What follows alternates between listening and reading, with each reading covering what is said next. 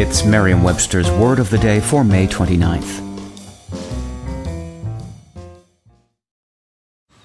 Man, that sunset is gorgeous. Grill, patio, sunset. Hard to get better than that. Unless you're browsing Carvana's inventory while you soak it all in.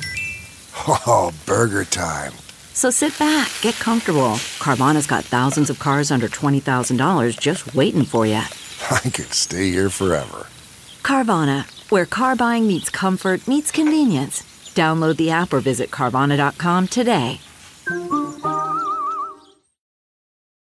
Today's word is inroad, spelled INROAD. Inroad is a noun. That means an advance or penetration, often at the expense of someone or something, usually used in the plural. It can also mean a sudden hostile incursion or a raid. Here's the word used in a sentence from Reuters by John Reville.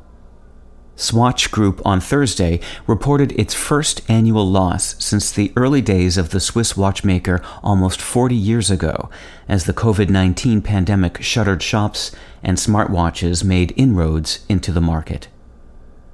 The term inroad is a combination of in and road, both of which are pretty mundane as far as words go, but the first and oldest meaning of inroad hints at a meaning of road other than the way for traveling one. Beginning back in the days of Old English, road referred to an armed hostile incursion made on horseback. The term raid comes from this use of road, and also formerly specified incursions on horseback. Road has lost all of its former violent connotations, and inroad is shedding its connotations as well. While inroads are often made at the expense of someone or something, they are at times simply advances, as when an artist is said to be making inroads into a community. With your Word of the Day, I'm Peter Sokolowski. Visit Merriam-Webster.com today for definitions, wordplay, and trending word lookups.